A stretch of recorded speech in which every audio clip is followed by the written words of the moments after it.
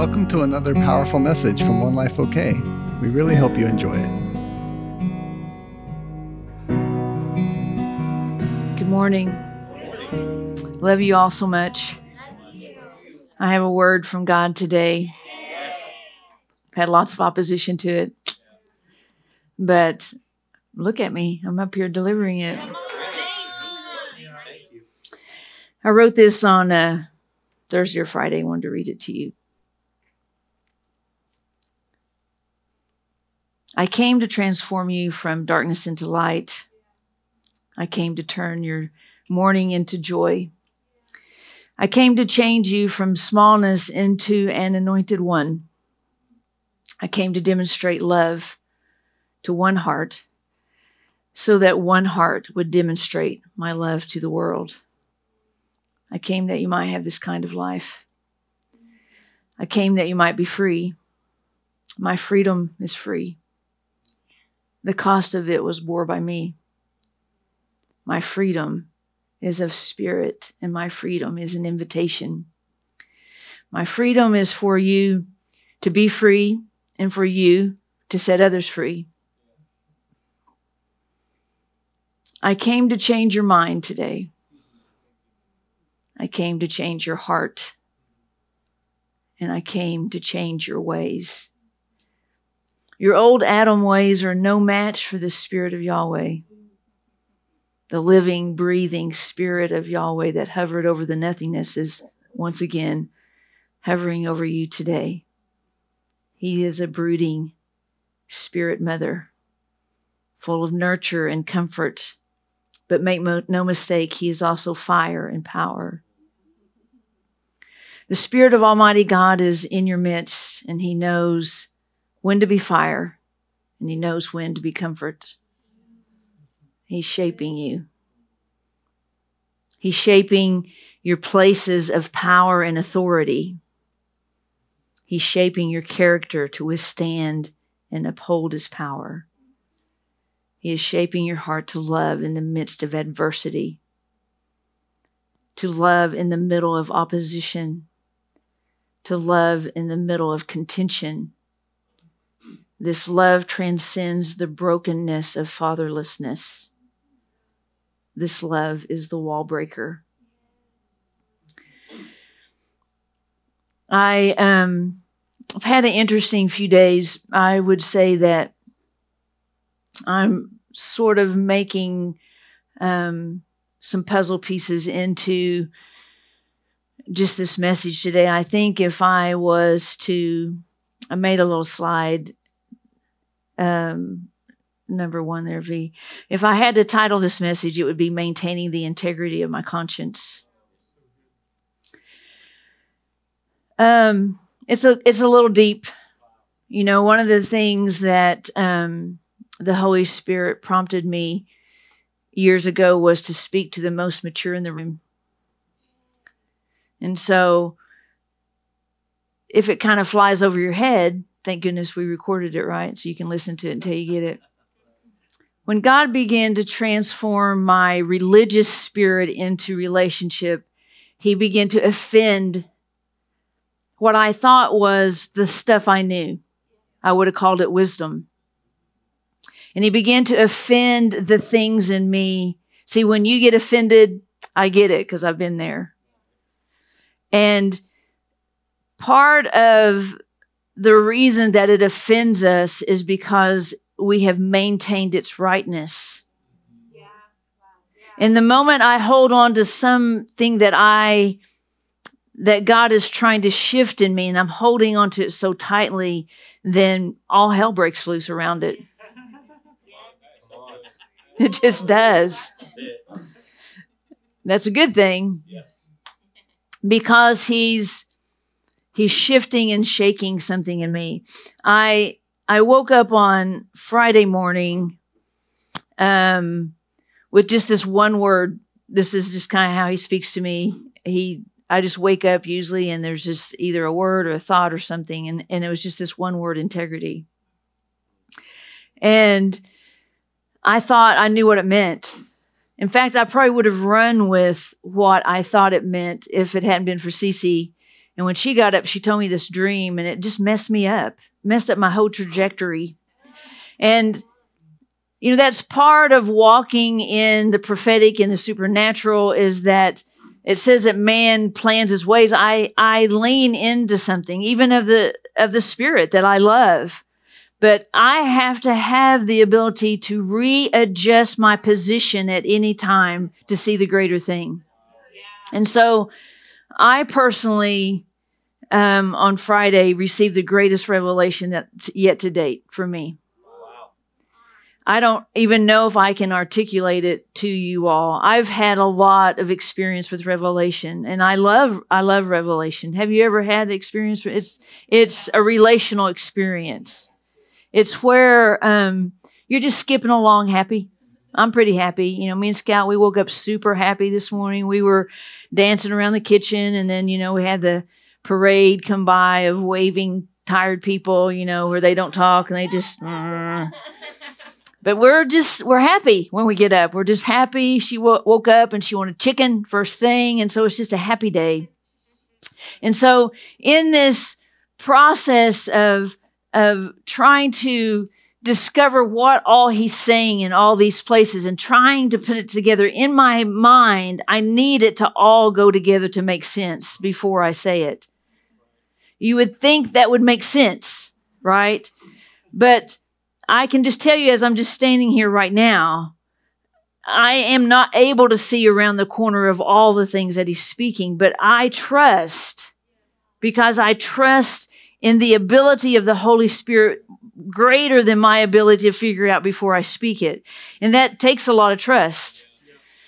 And so, I had on Wednesday night, I prayed for people because I'd had a dream on Tuesday night, I think it was, forget the days, who knows, where I had met a man, and it's a man that I knew. I didn't say this on Wednesday, but there was a man that I knew, and his wife was the greatest worship leader I had ever met. And she was, if I said her name, some of y'all would know her. And we began to have this relationship with him. Well, he was not an introvert. And it's like that. And she was. And he used to criticize her pace. And it was in that moment when I met him that I realized that he was the one that was eschewed. But there was this drive in him to make her famous. I could just feel it. He said it, but I could just feel it in him. Well, long story short, not that I even know the complete story. This is just my story for what I want to talk about. He had a horrific motorcycle wreck and broke almost every bone in his body. And he was invalid for a while. And she fell off the face of the earth, if you will. And just like, this is many, many years ago, just the last couple of years, she has begun to share her story of how abusive that he was. And they both graduated from a Christian college. Onward, Christian soldiers. Let's abuse our wives and make them feel good. And I remember having this snapshot picture of her the Holy Spirit gave me of that she was what I talked about Wednesday night. She was a Mary. And that spirit in him began to dismantle her Maryness, if you will. And when that happens, and it's happened to more people, you would think I hung a shingle out that said all abused people come here, but I really didn't, but they just do. You would be surprised at how many people have been in abusive relationships, and it's not just physical. I think emotional is worse because it's hidden. But when I was praying for him in the dream, this guy, when I came to him, he was underneath this, he was hiding, bottom line. He was underneath the thing I can't describe. You know how it is in a dream, right? Anybody had weird dreams like that? Cece dreamed about Hitler last week, so we're still trying to figure that out. And when I reached my hand up underneath there, it was a big, long stretch for me. And I put my hand on him, and I reached in him, and I pulled out the root of bitterness. And he was instantly healed in the dream. And so, Wednesday night I prayed for people. Well, what I knew in the dream was that he had tuberculosis. Now, I'm not scientific. I don't know if y'all know that or not. CC is extremely scientific. But somehow, through that, my telling her the dream and what we prayed about Wednesday night, she has received this amazing download from the Father about just such injuries. It's no surprise CC was abused in her marriage as well. And so that principle of what God, she needs God to do to come in and redeem her back to what I call standing upright in my identity. Have you ever felt that you just had a ceiling on your identity? And where did that come from? It came from injury. Let's just be honest. That's where it came from. And so I started putting all these little pieces together. Okay. And she started on Friday, I think it was, she began to write, and she shared with me what she wrote already about this dream I had about tuberculosis. And so I told her, I said, well, it's interesting because I woke up today with the word integrity, and I had since looked up what it meant. I just need to give you all this background. Is this okay? And so when I looked up the word integrity, it means this: innocence, simplicity, completeness. If something has integrity, like not a person, but that chair has integrity. What does it have? It has the ability to hold your weight, right? It's stable. And when I said that to her about innocence and simplicity, I don't know, something just happened. And we began to have this conversation about conscience. And I kind of think I know. It was one of those things. I kind of think I know. And so I've been on this quest the last couple of days to just hear the heart of the Father. And shockingly, when I got up early this morning, I stumbled on to a interview or a little class that John Bevere did. How many love John? He can shoot it to you straight in a heartbeat, can he? He can offend you. He can offend your nose hairs. He can everything. But he was talking to this guy named Rabbi Brian, and I pulled out this little 5-minute snippet that I'm going to start with today. And Vinton's going to pull that for us, I think. It's a probably hour-long deal, so let's just get this little tiny snippet. I'll sit down so you can see. How does conscience come in hearing from God? Well, I think because God created a spirit, soul, and body, we have 3 areas that we look at. The spirit actually has a voice, and the soul has a voice. Now, most of us know the voice of our soul. It's our emotions. Our emotions speak to us all the time. A thought comes in our mind. Mm-hmm. We feel a certain way, or as they say today, they feel some kind of way, and sometimes we feel certain kinds of ways because of our thoughts. Thoughts develop emotions. Emotions lead to action by making a choice. Well, the spirit has the same kind of function. I like to call them organs. Mm-hmm. So I think the 3 organs of the spiritual man is your spirit, your heart, and your conscience. Wow. So your conscience is the voice of your spirit. God gives you a new heart and new spirit when you get saved. That's Ezekiel 36:26. Right. But the conscience is a developed Greek thought that we see in the New Testament. We don't see it in the Old Testament. Right. So what we have to look at is what the meaning of conscience is. And I think the best way to think of conscience is the Latin base. The Latin base of the word conscience, con, like in Spanish, with, and science, which means knowledge. So it's the part of you that has the most knowledge, or is with knowledge of what's going on inside of you. Wow. So no man knows the things of a man except the spirit of man, which is in him. Right. And you don't know the things of God except by the spirit of God, because deep calls to deep. So God's spirit in a born again believer is in our spirit, and the spirit uses our conscience to speak with us. In other words, our conscience has knowledge of what's going on inside of us. So if it's a good day, bad day, if you're feeling convicted or feeling confirmation from the Holy Spirit, the red light, the green light, it's the voice of what's going on in your spirit. So the conscience then is the voice of our spirit. Yes. Yes. It speaks to us. Wow. So when the Holy Spirit brings things back to our remembrance, it's the Holy Spirit in that hour. He says, I'll give you the words to speak. I'm trusting on that now today. My wife texted me this morning and said, honey, don't worry. You're going to know exactly what to speak because the Holy Spirit's going to give you what to speak.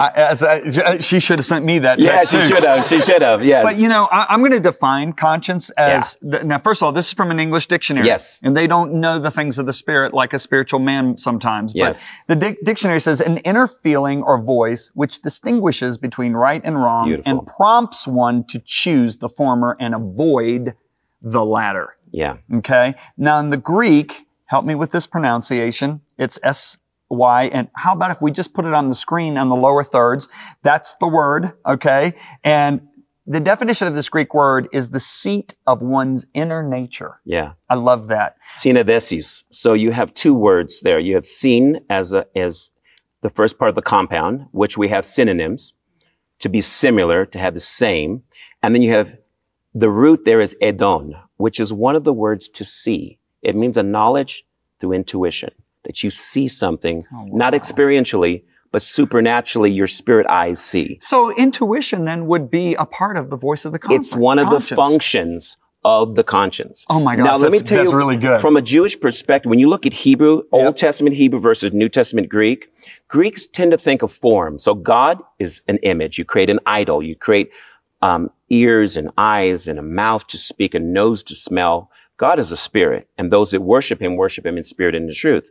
So when Jews think of God, they have an invisible God that they cannot see with their eyes, hear with their ears. So God describes himself anthropomorphically, meaning as a man, so we can relate.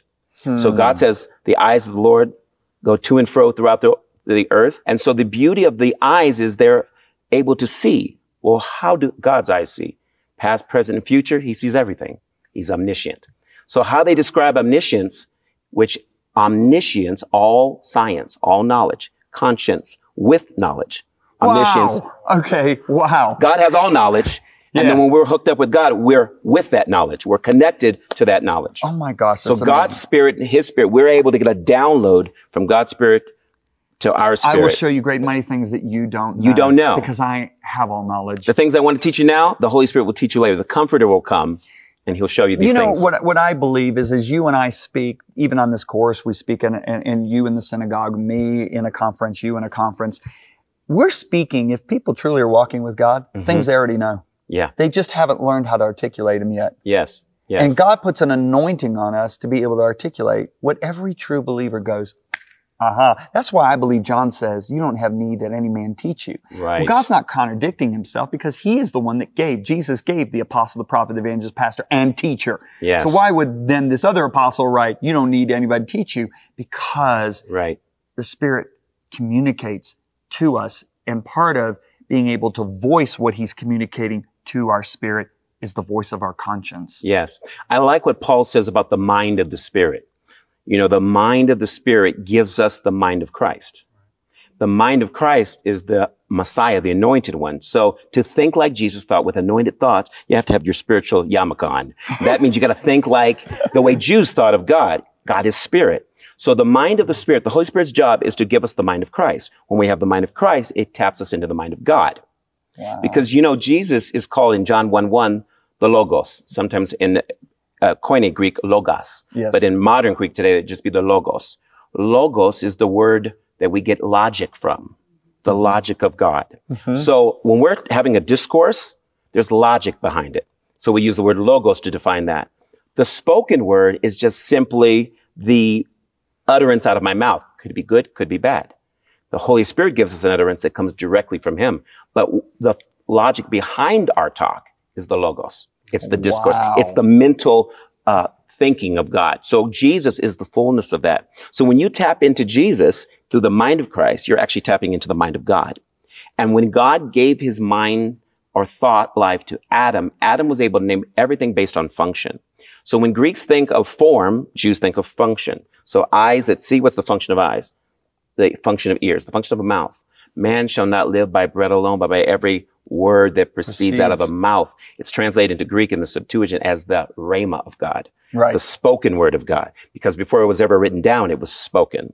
So when you think about the conscience, God is constantly speaking from his spirit to our spirit, but it's kind of like the old radios. Remember how they have that noisy frequency that you couldn't, it's static. Most people hear static. Everyone has a spirit, but everyone is not spiritually awakened to be in the right frequency to hear the clarity of the voice of God. That's why we got to keep.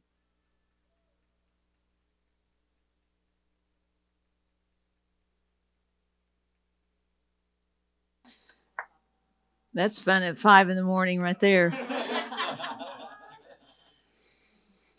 That's good, right? Help anyone already?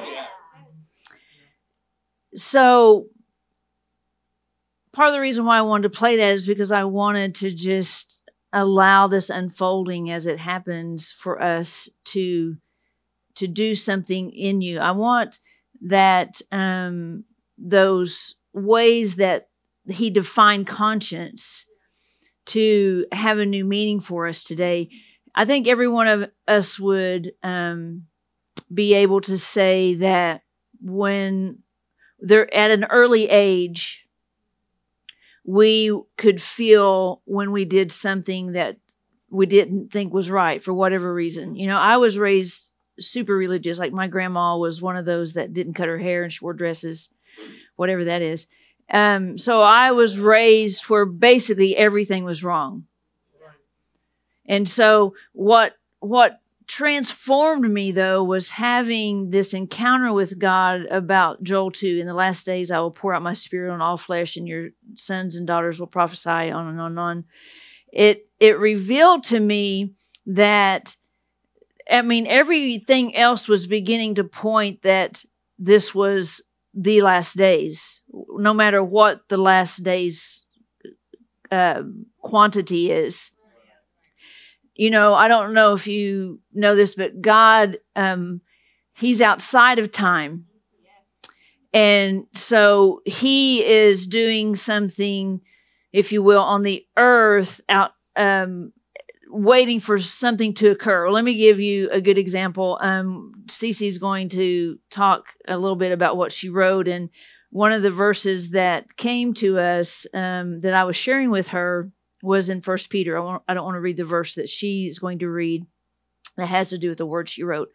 But as I was finishing up 1 Peter 3, because I tend to read the entire chapter, I stumbled across this little passage. And so this is a good example of how this revelation came to me. So it's 1 Peter 3:18. Now, one thing I love about Brian, and just Brian Simmons wrote the Passion, just so you'll know, it's not the only version of the Bible I read. I read it a lot here because I feel like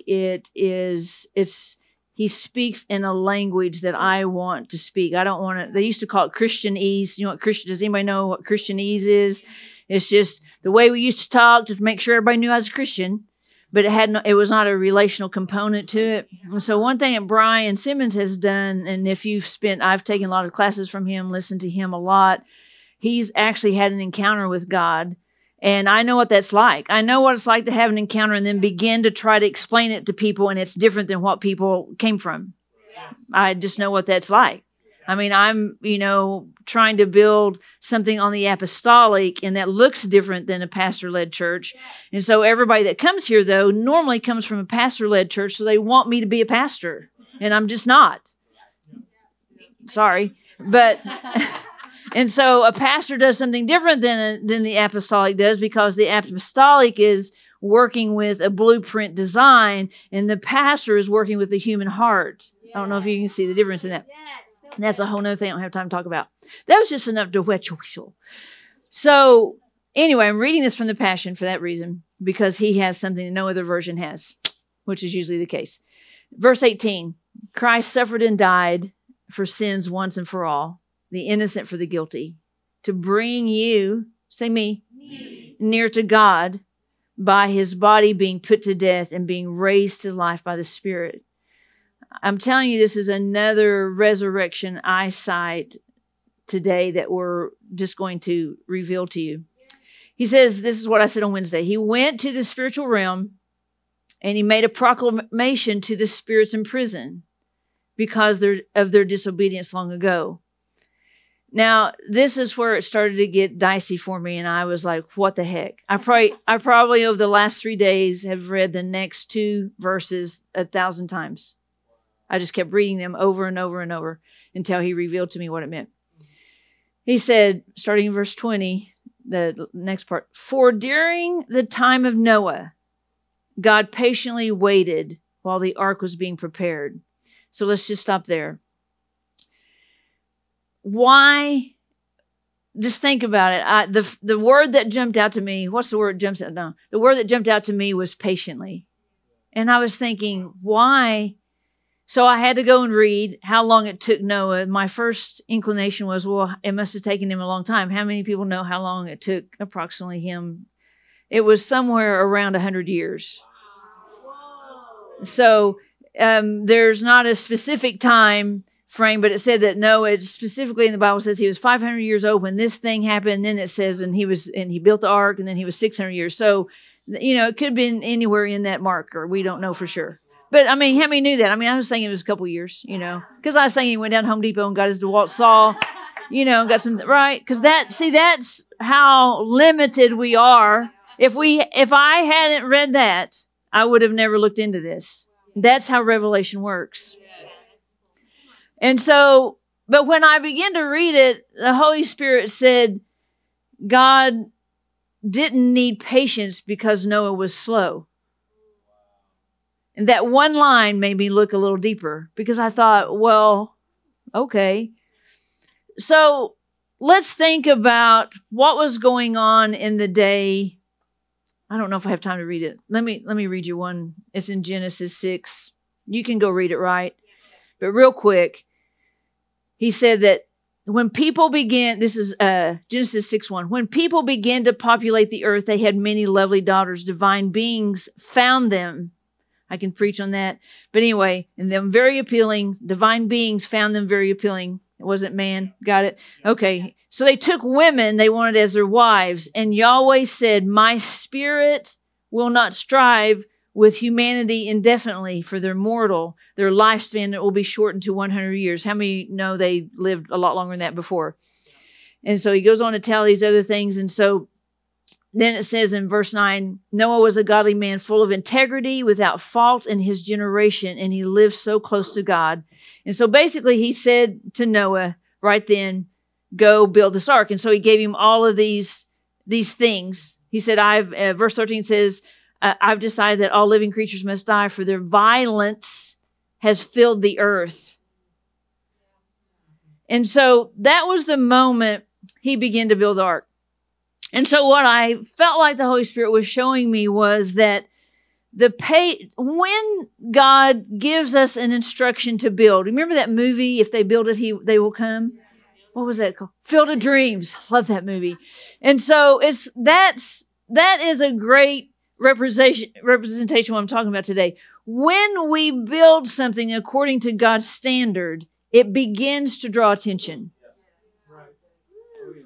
Now, I remember the first day that Bro came up, do you remember, to the upper room, downtown Oklahoma City, brought his little guitar. He had his little old-timey one. What is that called? The Strat. And there were about maybe 10 of us or something. And he sat down and he began to play this thing that sounded like a whale. But it was magnificent.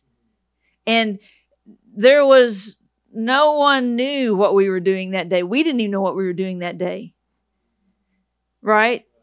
So, you have to realize at that beginning marker that something was happening, something was being built right then. We began a journey of producing prophetic worship. That was just the one hunk of wood. Literally, probably. That was just one piece. So when Noah began to build the ark, what began to happen? This had never been done before. The people of the earth saw it. What is God's heart? If you know God at all, what's his heart? God so loved the world that he gave to bring people to what?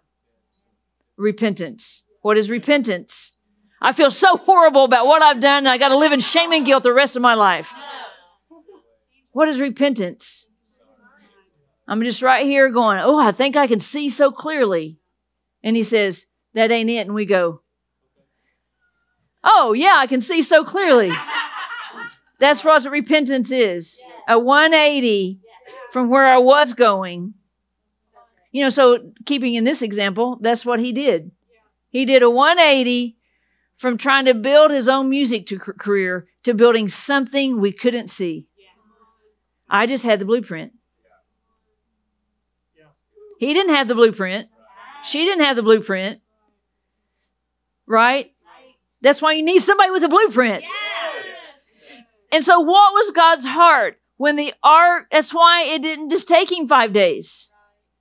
Let's just look at it like this. For that 100 years, God's heart longed that everybody would repent. Right. So now let's read the verse. For during the time of Noah, God patiently waited while the ark was being prepared. But only a few were brought to safety, a total of 8.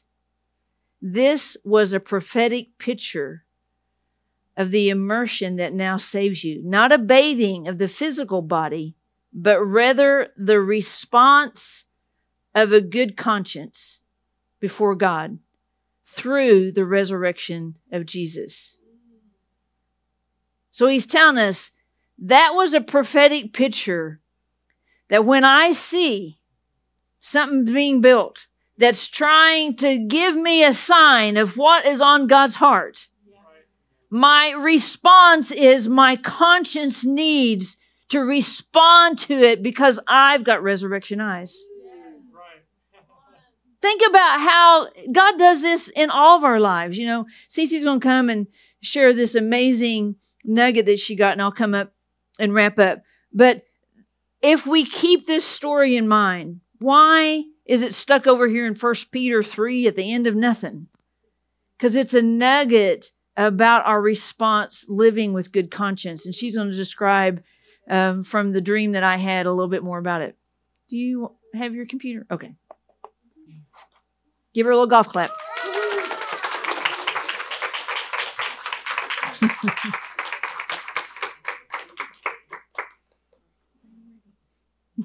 Sorry. I was faster than I thought. I was captivated. I was listening.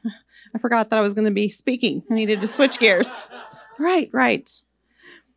Wow, this is such a cool revelation that God is pouring out. And honestly, I told Tisa it almost sounded like the word of the year all over again or something, because it's like another word of the year we'll continue to uncover more and more about it as we go on. I just know it. It's just the beginning. But so Tisa laid a lot of good groundwork, but I have to lay a little bit more groundwork for my portion of this too. This all just happened in such a crazy, cool way. So first, let me just say this. I'm going to go ahead and mention my dream. Okay. So the dream that I had Thursday night when I woke up Friday morning, and then Tisa and I started talking and all this started unfolding. I had a dream that One Life was moving into a new building that was in a shopping center, and it had been owned and run by a very successful gift shop. And it had glass walls. Some of them were more opaque than completely transparent, but they were glass walls, and it was right on the street's edge. So you could see when you were going by everything in the windows, all the gifts that were on all the shelves in the windows. And the location of this particular shopping center, in my dream, I knew where it was and how to describe it. And it was on Southwestern. Okay. This is a metaphor, right? We're not moving to Southwestern. But it was at the place, the way I would describe it was that Noni's Painted Door used to be there, and Western Door and Plywood was there. Those are my two landmarks. What do those both have in common? Door. What are we doing in 24? We're looking to the door in 24, and there's incredible new God opportunities through the door. And this is one of those, okay?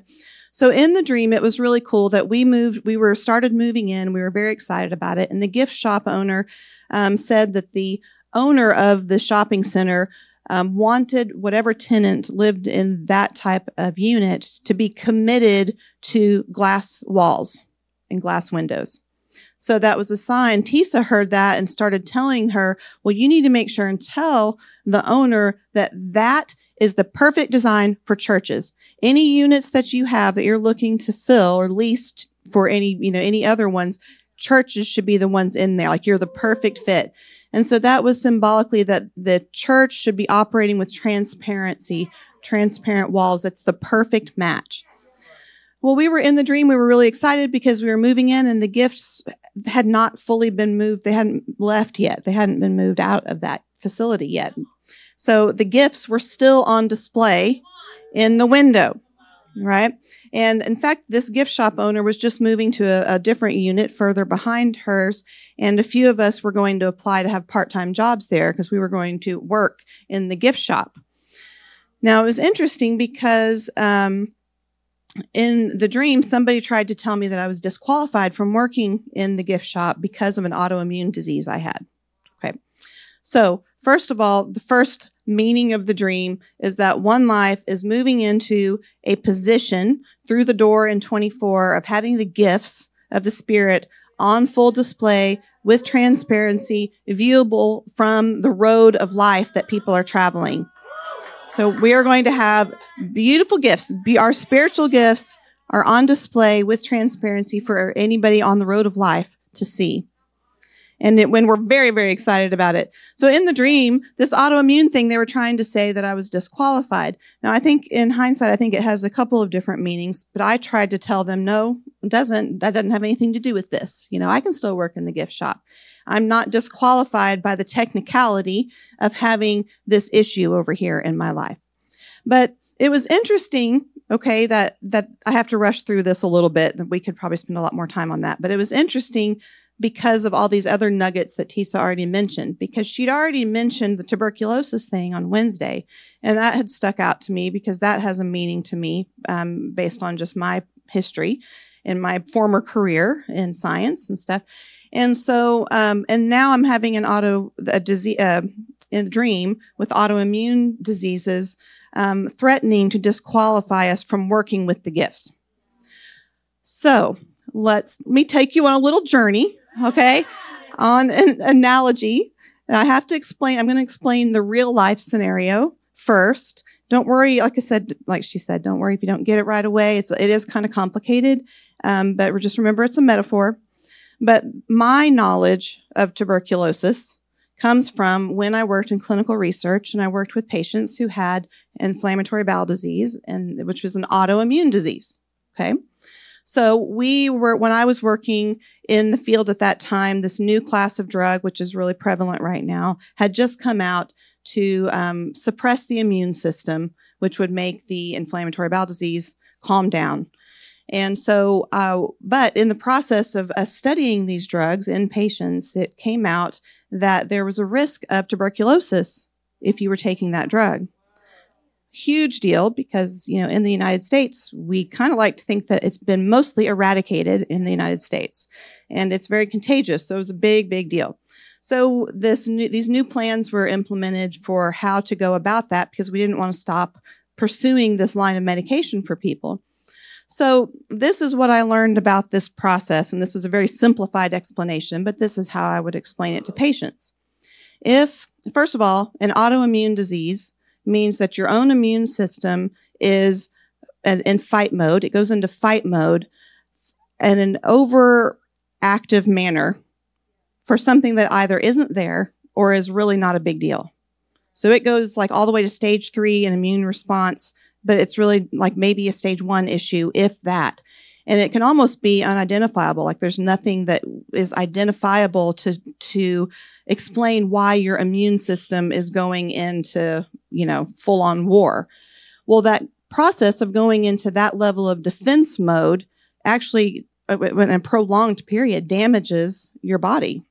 And so that's what inflammatory bowel disease is that there's damage to the bowels and your digestive system because the immune system is at war. It's kind of like if you were in a life and death situation, you wouldn't care if you scratched your arms or cut your clothes in the process of saving your life. You don't even pay attention to that, right? Your priorities are different. And so you go into full on, it doesn't matter if you lose a finger, if you're saving a life, And so that's what your immune system is doing. And so it's full on war, and your body knows that damage is going to be sustained, but it's meant to be a short period of time that you can then recover from. The problem is that doesn't turn off if you have one of these disorders. And so it just goes on. And then the damage causes symptoms. So what the patients are experiencing are actually symptoms of their own immune system at war in their body.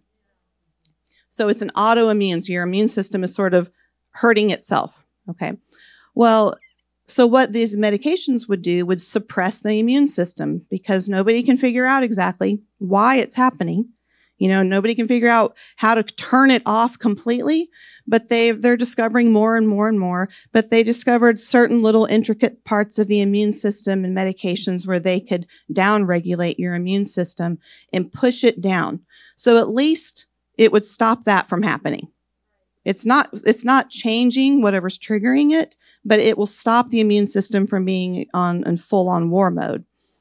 So the problem is that if somebody's immune system is, let's say that's running along this level, and that's where they're having their symptoms of an autoimmune disease, is that immune system functioning at this level is actually also protecting against all the stuff underneath that. So everything underneath that is doing its job with. It's suppressing, the immune system is holding back things that we carry in our bodies that could actually be harmful if your immune system didn't function. That's where tuberculosis comes in. It turns out that tuberculosis, traveling through the air, you could have been exposed to tuberculosis. And I think it's like the majority of people exposed to it to the bacteria, don't ever actually develop active TB infections. So what's happened, you take these people and you suppress their immune system to get this thing to stop flaring up and causing problems. Well, when we suppress the immune system, it lowered it below the level of the tuberculosis, where the tuberculosis that they'd been exposed to had been lying basically dormant.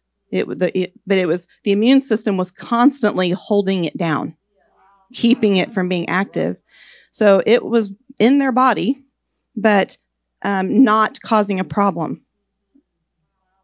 So when that happened, we suppressed the immune system. That would cause the tuberculosis to activate. And now you've got active disease, which is life-threatening and a big problem.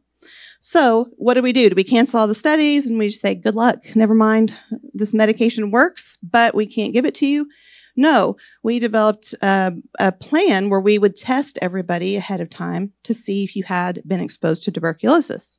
You can do a test and see if you have a reaction, then we'll know you've been exposed to it even though you don't have it. Then we would know if it was safe to give you this medication.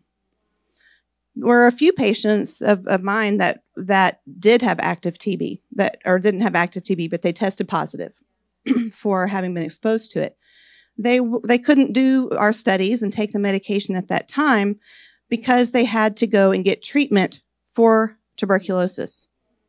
So before they could take the medication, they had to go and do a whole regimen of treatment to actually eradicate their body of the tuberculosis so that it wouldn't be in their bodies anymore. So that's our natural example. That's a metaphor for what the Holy Spirit's told us having to do with integrity and our conscience and our ability to navigate through life. Okay, so does everybody get the picture? You have one problem, you seek help for it. The thing that helped you with that problem unearthed a deeper underlying problem that's actually more dangerous. And you can't continue to do that without treating that underlying thing that's hidden. Okay, so there's our analogy. And so Tisa has the dream about tuberculosis. I have a dream about autoimmune disease. This can't be a coincidence. And it's the thing, autoimmune disease is the thing that's going to keep us from working in the gift shop, right? So what is the Holy Spirit saying? Now, I don't even remember how we came to this, but she read a verse to me after telling me this incredible definition of integrity. I'd never heard that before. Innocence and simplicity were a part of integrity. I would have said, well, if I do a really good job and I have good customer service and I follow through on what I say, then I have integrity. But innocence and simplicity being a part of integrity was a brand new thing. So I don't remember how we got there, but she started reading in 1 Peter 3. And it is a verse where it talks about why would anyone harm you if you're passionate and devoted to pleasing God? But even if you happen to suffer for doing what is right, listen to this, you will have the joyful experience of the blessing of God. So this is a whole verse that talks about when life comes against you, when people come against you, when there's slander, when there's harm, people are starting to work against you just because you're trying to serve God. You're just trying to live for God. So you will have the joyful experience of the blessing of God. Don't be intimidated or terrified by those who would terrify you, but give reverent honor in your hearts to the Anointed One and treat him as the holy master of your lives. So remember who Jesus is. Treat him with reverence. He's the Anointed One. You've said he was the master of your life. So in the face of someone trying to harm you, you need to remember this. Don't be intimidated. Don't be terrified. Reverent honor towards Jesus and expect a joyful experience of blessing. If anyone asks about the hope living within you, always be ready to explain your faith with gentleness and respect. Now, this is where this verse always meant something different to me. It also goes on to say, maintain a clean conscience so that those who slander you for living a pure life in Christ will have to lie about you and will be ashamed because of their slander. For it's better to suffer for doing good if it's in God's plan than for doing evil. So now I always thought that meant make sure and do everything right so that somebody would have to come up with a lie to accuse you to slander you, right? That's kind of the angle I took on it. But when she read that to be about maintain a clean conscience, that immediately came to my mind about what she had just told me about integrity. And I was like, oh, you can't maintain a clean conscience if you don't have integrity. If you don't have innocence and simplicity, you can't have integrity. That is when everything started to explode in my mind, okay? So I'm going to talk, and this word is going to tie together the analogy of what I shared about tuberculosis and an autoimmune disease within a process and a dynamic that happens all the time in this house, in the body of Christ, everywhere. And it happens on different levels, and it definitely happens to the degree of people turning around and leaving and never coming back, walking away from God, deciding not just being offended, bitter, all of that, okay? It happens to the people that looked the most devoted the day before. It happens. And this insight, if you can follow this with me, tells us why. And so I really consider this to be like a warning. And in a sense, it really is going to tell us a lot more than just a warning, but it explains a very, very key strategy that the enemy uses to knock you off of your post, to knock you out of doing your destiny, of filling your purpose. So I'm going to just dive in here with how I wrote this out, trying to tie it together. When I've believed a lie about me and I'm operating with it in me, it's likened to the exposure to tuberculosis that we're walking around with still buried in our lungs. I haven't eradicated the lie. It's down here, but I've been suppressing it, right? We think we have buried it successfully with all of our actions in proving the lie not true. But in truth, the lie is still present in our lungs or operating system, you could say. Just like when our own immune system has held the bacteria at bay, but not eradicated it. So we do things, you know how this works, right? A lot of you have been shown this before. We do things to make sure that lie never gets to be true. We hear something when we're young, and we make sure we do everything right so that lie can never be true. But if integrity equals innocence and simplicity, then we lack integrity in our own eyes when we still have a lie that we feel like we have to disprove with our choices and actions. Our immune system, all those actions have to stay up. It has to stay up on top of that lie continuously to prove it not true. But we don't actually have integrity when we're doing that in our own eyes. We don't have innocence or simplicity. In other words, we give the lie enough credit to remain in us, thinking it could be true, but we're trying to prove to ourselves and others that it isn't true. But it might be true. That's the only reason it still has a place. That's the only reason you still have to do things to prove it to not be true. We are not innocent in our own eyes in this case. And our own view of what is true about ourselves is far from simple.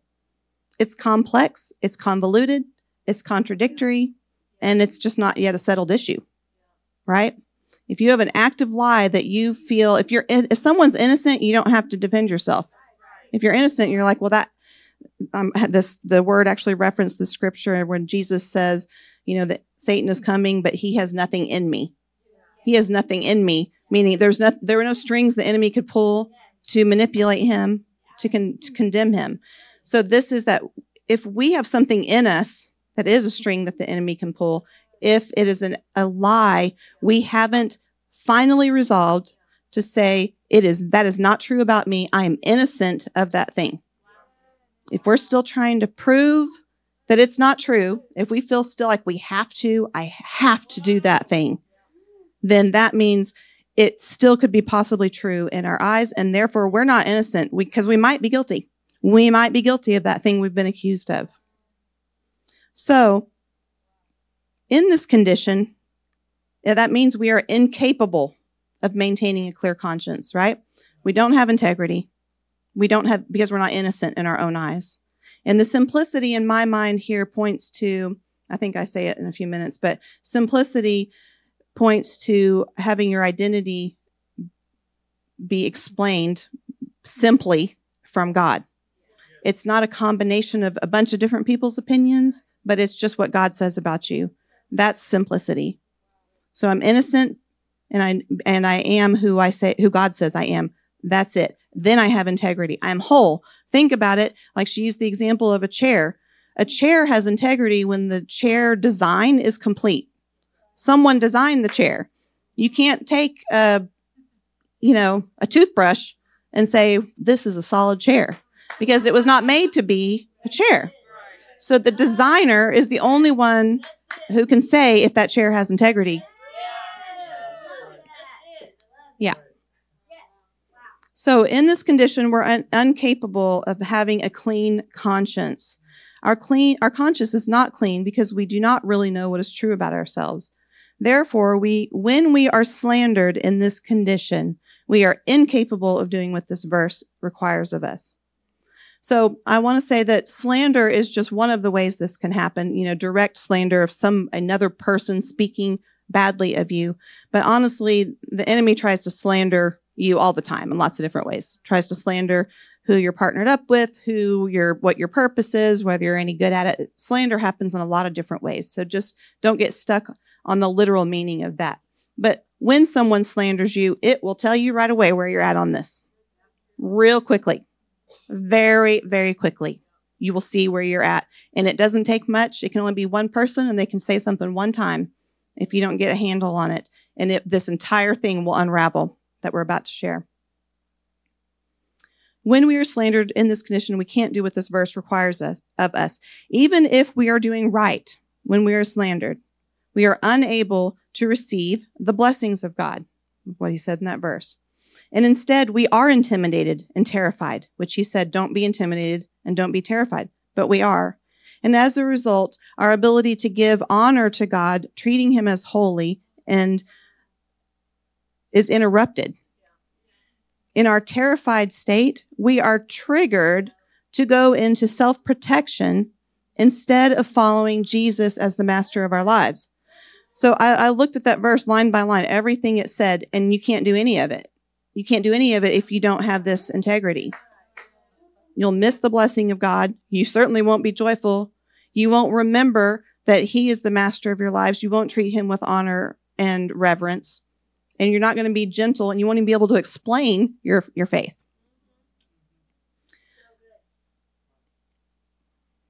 In our terrified state, we are triggered to go into self-protection instead of following Jesus as the master of our lives.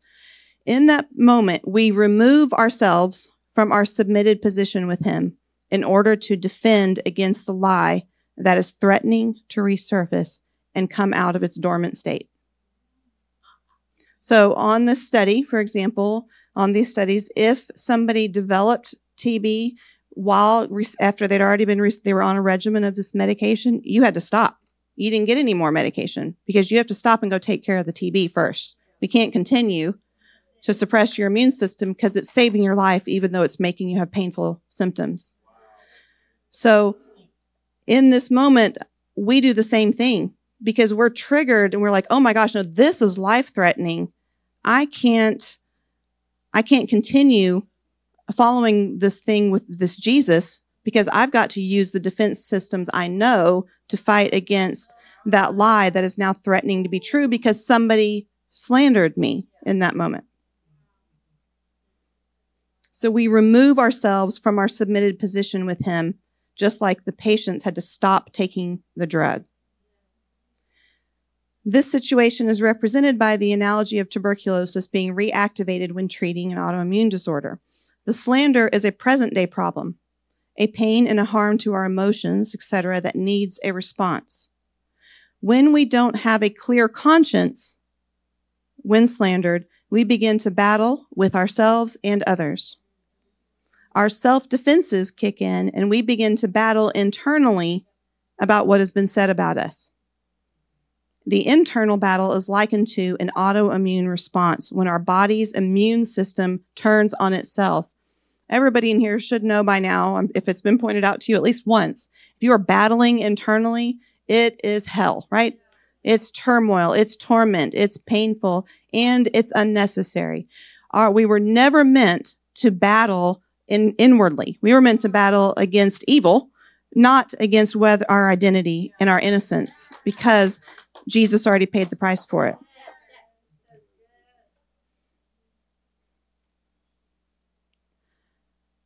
In autoimmune disorders, the immune system is activated to respond to a perceived threat, but since the threat is not actually present, the weapons of defense fire on our own body. This then creates painful and troubling symptoms that call for treatment. So that's what happens, right? We get slandered, we have a fear come in, it triggers that buried thing that's in us somewhere. And we, or just, any of the number of things that can trigger us in life. And then we try to deal with it on our own self-defenses until finally we're in such a war that we finally cry out for help. And we ask, hopefully the Holy Spirit, but also wise counsel and the community of people around you. We seek wisdom at that point. So it's at that point, just like the patients, when their symptoms of their autoimmune disease got bad enough, they went to the doctor. Okay? When that happens, it's at that point we often seek help, whether from doctors, counselors, or other forms of self-medication.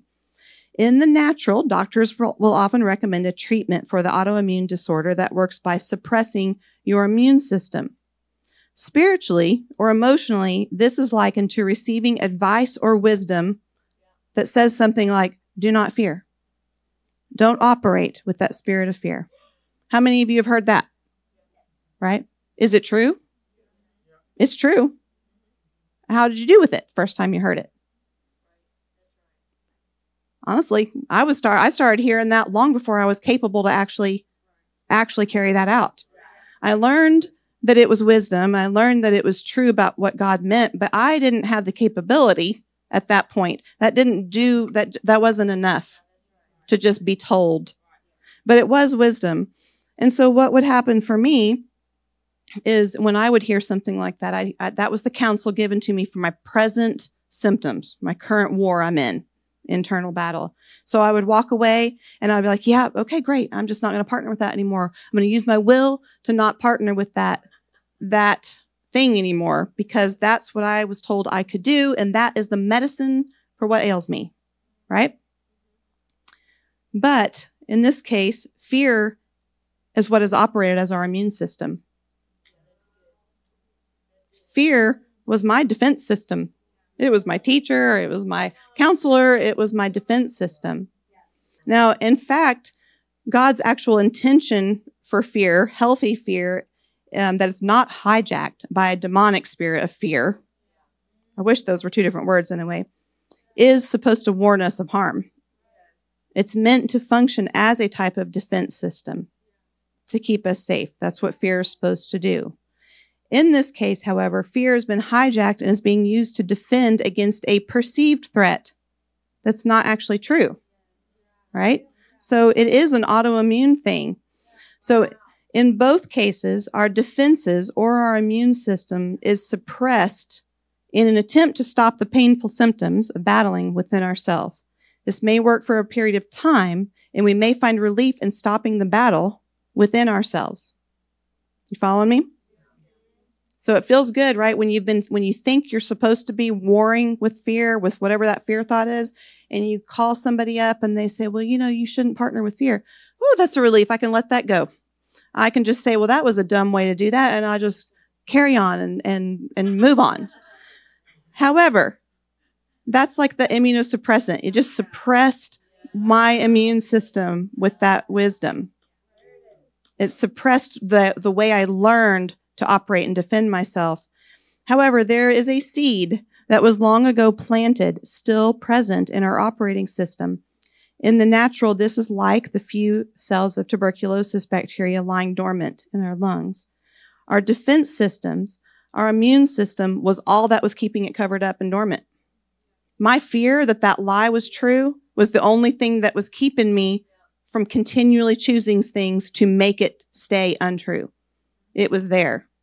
So when I say I'm not going to partner with fear anymore, I stop protecting myself from that lie.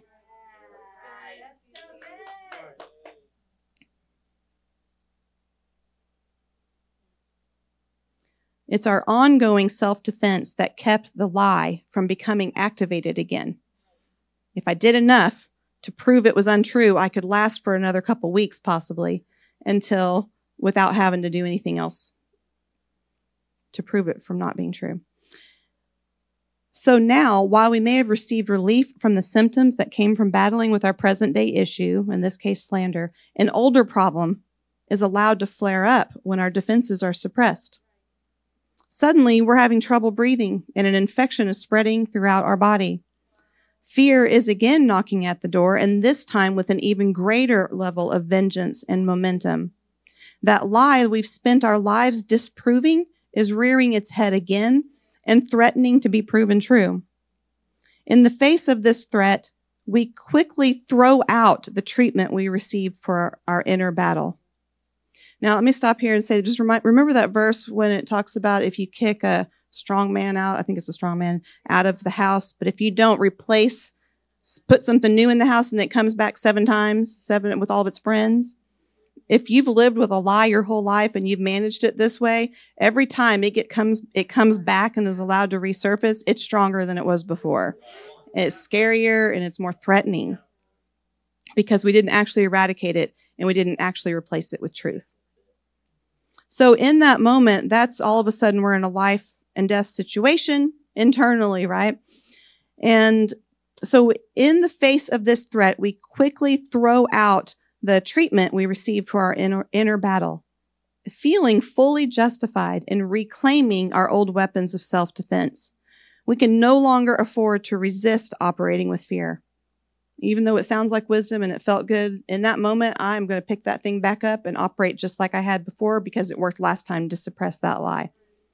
We can no longer afford to take the medicine that quiets our present day inner battle. We can no longer afford to stay silent against the slander we've encountered. Partnering with fear, anxiety, panic, anger, and sometimes even violence seems perfectly justified and called for. We can't afford to try this new wisdom of doing things God's way. Our very lives feel as though they are at stake, and there is no room for taking a risk of doing things a new way. Now, I don't know if that sounds harsh to you or if you can relate to it or not, but I guarantee everybody's had at least a few moments of feeling that. And there are people that we know and love who have run with this. Just run with it. Because in that moment, it's just too big of a threat. And the wisdom that we got that is true godly wisdom, and it is wisdom to partner with that, doesn't work if you still have an embedded lie about yourself. It will be a problem. And so you'll have a tuberculosis flare up all of a sudden when you were just trying to take care of that thing that happened last week. And all of a sudden, it's like, whoa, this is too risky. All of this great, good stuff I've been trying and hearing, and it sounds so enticing, and I feel hope, and I feel love, and I feel like there's possibility, and I might be able to expect a little more out of life. All of a sudden, that's too risky. You've got to partner again with the very thing you left behind just a few days ago. Just like that, we throw all that God has done in us and poured out over us, released to us, to the curb.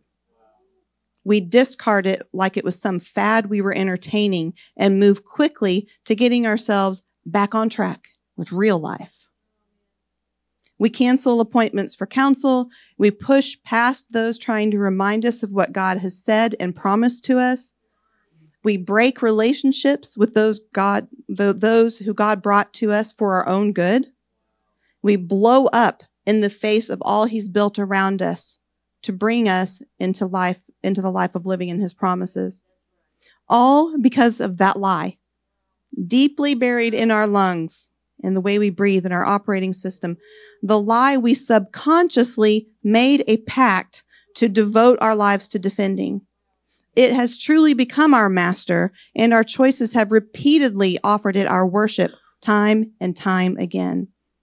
When the dust settles, and we've tucked the lie quietly back in its prison within us, we look around to find that we're right back to where we started from. We've gained no ground for ourselves or for the kingdom of God we thought ourselves so devoted to. Now, this is important because I love that, Tisa just preached about devotion. And I'm telling you, this happens to people that you would think there was no way they could go back. This happens to people that have been all in, fully devoted for years and years. This happens. This process happens. Not long ago, we had taken up our cross and been determined to run the race with perseverance. Just a short while back, we had thrown ourselves down at the altar, determined to live for God, for Him to be our way, our truth, our life. But when slander came, our conscience was far from clean because our integrity was not intact in our own eyes. It all goes back to that. And our identity was not yet made simple by the words of our Father reigning above the lie that had long ago been spoken over us. Our defenses were in disorder. It's an autoimmune disorder. It's a disorder of your immune system. Our defenses were in disorder when it came time to rest in who God says we are and what His promises to us are. In the face of slander, we could not explain our faith, as it says in this verse, to ourselves, let alone others. We couldn't even explain ourselves to ourselves. We could not be gentle or operate with respect with ourselves or others. And those who slandered us were not the ones left with shame in doing so, because shame had a place at the table within us and it demanded our attention. Slander from people in our lives is only one of the ways this dynamic can play out. The enemy will attempt to slander our call of God in every way possible. He is not concerned with winning the argument of whether or not the lie embedded within us is true. He is fully satisfied by keeping us engaged in the battle with Him. For in doing so, we will spend our lives battling a war that we were never called to. We will spend every ounce of our strength, and even call it operating in Christian faith, insisting on victory in an irrelevant battle. We're just like, I'm going to do it. I know. We'll just say all the words and all the declarations over ourselves. Just because, man, we're going to prove that on our deathbed, that lie never came true about us. And we've spent our entire lives battling to make sure that those things that weren't true about us weren't ever proven true. When Jesus already paid the price for that and already settled the issue so long ago. In truth, the battle for our identity was already won.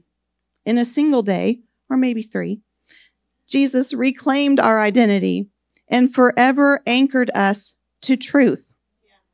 He gave us legal access to our birthright, our true birthright as sons and daughters of God, our only creator, our only designer, the only one capable of saying whether or not we have integrity or not, the only one able to say if we're innocent, the only one that is able to give us a true and simple identity. He's the only one that can speak to that. God himself has provided us with an armed escort to this truth and the freedom that comes with it. We may all be at different stages in receiving what he has provided, but none of us are lacking its availability. He has lavishly and abundantly supplied complete healing for each and every deceptive seed planted within us. It's up to us to choose to receive his healing in these places and to recognize that it is of the highest priority in our walk with Jesus. Now, this is the part, like, even if you're like, yeah, I got that. I'm good all the way. This is the part where a lot of us are still off. We think, yes, that's true, but we'll do that in our spare time. I'll be healed of that embedded lie about me when I have time, when all this other stuff's taken care of, when I've checked all these other boxes. We don't understand that it's the highest priority. It's the highest priority. No measure of action, of serving, of even devotion, or of commitment of our will to worship him will uproot the seed of deceit the enemy hopes to bind you with. He knows the power that it has to unravel even years of walking with God, with simply pulling the string that humanity so easily offers. Humanity's quick to talk bad about each other. It's just too easy. It's too easy. Scripture tells us to expect it and clearly tells us how to navigate it. Scripture tells us to expect slander, to expect problems, to expect people to come against our call, to expect people to come against our healing, to come against our freedom, to come against every bit of it. It's clearly stated that it's going to happen. And so God provided a way to navigate that. Otherwise, he just set us on a wild goose chase, right? We know that's not true. Slander will come one way or another. It is only a threat, however, when we miss the heart of God to heal us in the core of our identity. It is God's priority to heal. To heal in this place is this first and foremost for him. For he knows that no weapon formed against us can harm us when we are innocent in our own eyes and living out of the simplicity of our identity seen in his eyes. Integrity.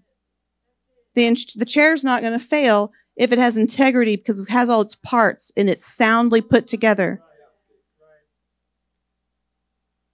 It all goes back to that sense of integrity, being innocent in our own eyes and having a simple identity defined by him. Only then can we have a clear conscience. Only then will we not consider a threat when the enemy tries to form weapons against us.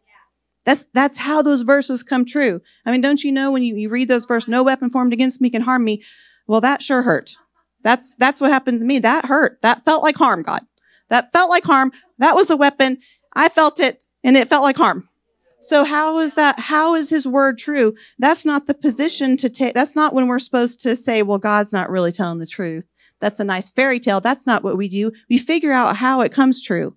I've been asking him for years, well, how is that true? How can that really be true? This is another major key to how it can be true. Because when we are innocent in our own eyes and we see ourselves the way he sees us, then we have integrity and we know that we are innocent, simple, we have integrity, and we can have a clear conscience no matter what the enemy throws at us. Because it's the self-destruction. Do you get it? The enemy is counting on you to self-destruct. Self-destruction is his plan. He has no authority. He has no power on this earth over you. if you're a believer. Okay? If you've accepted Jesus as your Lord and Savior, he has no power. He wants you to self-destruct. It's his only hope. And he spends his entire being trying to make that happen. So we need to elevate the priority of that in God's eye and in our own eyes, just like it is in God's eyes. Then and only then will we walk with true integrity needed to have a clean conscience in the presence of our enemies. With this clean conscience, slander may come, but it will have nothing within us to work with. Remember Jesus? He said, he has the devourer, the enemy's coming, but he has nothing in me. He can't touch me. So he can come all he wants, but there's nothing in me that he can do anything with. We want to be that way. We may have pain and our emotions may be crushed, but when we seek a remedy for them, we will be free to receive his comfort, his wisdom and guidance. We will trust in his response to our pain and realize once again that he already won the battle that puts an end to our own. So we can't even fully receive what he wants to give us, the comfort and the healing, if we are sidetracked by those embedded lies. Now, around here, it's been pretty clear that One Life prioritizes identity and being healed in your identity. And almost every single one of us, I would venture to say, probably every single one except for the kiddos that were born into this family, and are still like under 10 years old, whatever. But, we want to start doing really fast. We want to start serving. We want to start doing our purpose. Like, let me do it. I want to do it. Let me go out and pray. Let me go prophesy. I need to be doing all this stuff because isn't that the whole point? Well, you can do that for years, and then all it takes is somebody slandering you while doing it, and everything will unravel. And so that's why it's been in Tisa's heart and Pam's heart and Lenny's heart to be so insistent that we focus on our identity and our relationship with God so he can speak to us. It's because there's no point in doing all the other stuff if you don't have this, because God wants you to spend your faith and your energy and your life on the actual battle that matters, not on this internal self-destructive thing. We weren't meant to live this life of just surviving self-destruction. And that's what it is. We're just trying to survive self-destruction if we allow those lies to remain. So, you know what? We just need to reprioritize. We need to reprioritize what's happening. If you have a problem in a relationship and it's come to a head and you're fighting with somebody and you seek help for that relationship, that's good. But I think we need to up our game on thinking about what is it in me that's making that even a problem? What is the thing in me that still is something that the enemy can poke at? What is the lie that still makes me want to get defensive and turn back to the things I'm trying to let go of? It's of utmost importance to him. And clearly he's giving us all of this insight and revelation and stressing it to us because we are ready to be a house with the gifts on display, to operate in transparency where the gifts of the Spirit are on display and easily viewable from the road of life that people are living. We're not going to be successful at doing that if we don't take care of this business first. So we've got to understand it is God's highest priority.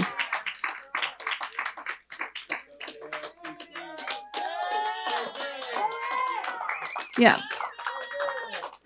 I'll pray real quick before I hand it over to Tisa. So, Papa, I just say thank you tonight. I love when you make your heart clear to us. You are such a giving and loving Father, and we just squirm around like little children who we just want to play, but you've got something you know that we need tending to. So, Papa, help us focus on what you know is the most important. We're just little kids. We're just little boys and girls. We need your fathering. We know nothing. We cannot take care of ourselves. We don't do a good job of taking care of ourselves. We need your fathering. Papa, we need this. We need to be healed at the core of our identity. We are tired of running the race with perseverance only to get tripped up again by the same thing over and over and over again because we just have that thing that if we let go of our defenses in one area, it pops right back up and triggers us into a bunch of actions. So, Papa, we need you. We need this. We hear you today. I just say we hear you. I just speak even prophetically over everyone who's heard this message. We hear you. I stand in the gap for those that don't get it yet. And I say, we hear you. We need it. We don't even have to understand it completely to say we need it. We just hear you. We feel you. We sense you. We receive you. We honor you. We honor you, Jesus. You're the anointed one. You're the one that we hold as reverent in our lives. You're the one that is the master of our lives. So whether we get it or not, we receive it and we ask for it. And we ask for you to reveal it in our personal lives in a personal way, not just as theology, but something practical that goes deep within us as that scalpel and changes us forever, because something can be eradicated from our bodies and we never have to face it again. And it's no longer a place of vulnerability for the enemy. So Holy Spirit, I just thank you. Jesus, I thank you. And Papa, I thank you. I thank you for what's going to happen in our lives that maybe already happened this morning or is going to happen as soon as you leave here or tomorrow or the next day that's going to reveal a lie. We just say thank you in advance for what's coming. Thank you in advance for revealing that little tuberculosis cell, because we want to be able to breathe freely. We want to breathe naturally and relax, deep, deep breaths of your spirit and all that you're pouring out in this season and this time in history. We want to breathe freely with childlike faith. We want to see with resurrection eyes. We want those triggering seeds to be eradicated from our lives. We don't want to just keep medicating the things that are going to fall away every time this other thing gets triggered. So we hear you, Papa. We hear you, we hear you, we hear you, we honor you. Holy Spirit, make it personal for everybody hearing this message. We love you, we love you, we love you. In Jesus' name we pray. Amen.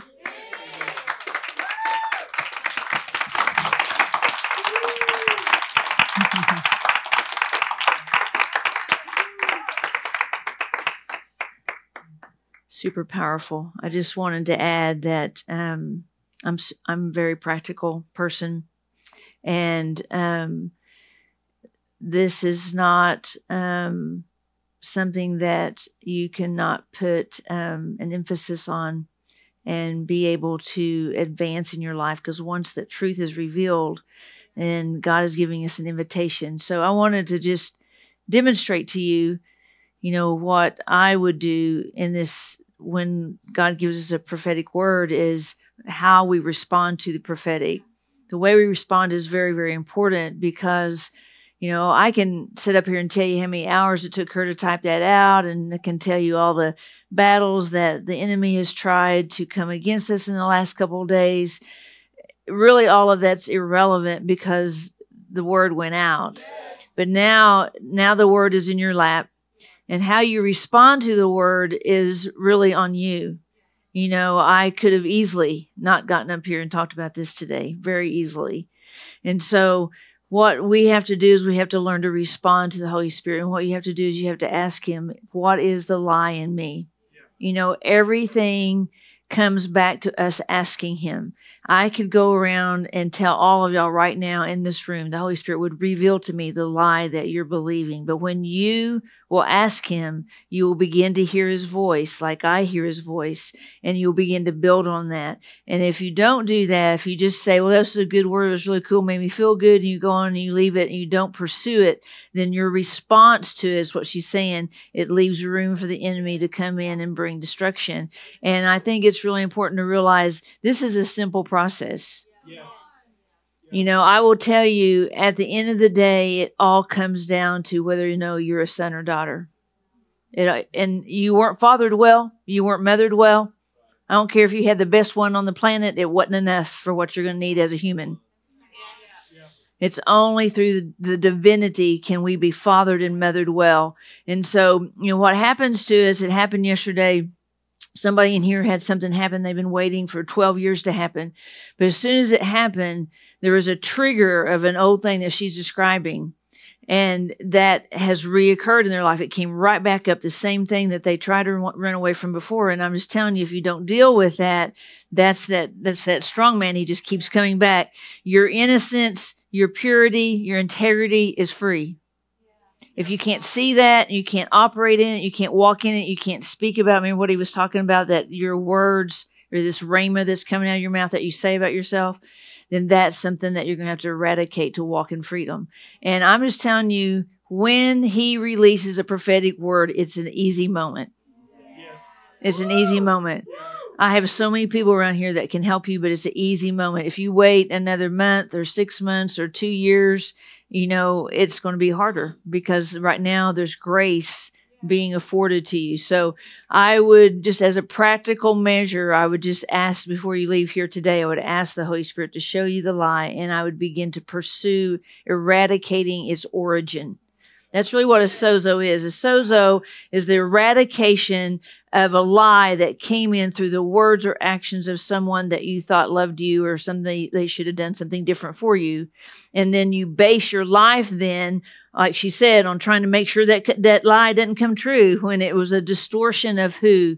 The slanderer the whole time. God works through people, and so does the enemy. So every place that you've had slander or hurt, that was the enemy. All the restoration is from the God side. Okay? Do you receive it today? Yes. Let's just tell him today that we receive it. Papa, we just receive it today. We will do our best to implement what you're saying to us today. I honor Cece today for just how her brain works and how she's able to lay that all out for us. And I just pray the grace for us to receive it in a new way. Thank you for listening to this message from OneLifeOK. For more information, please visit us at OneLifeOK.com.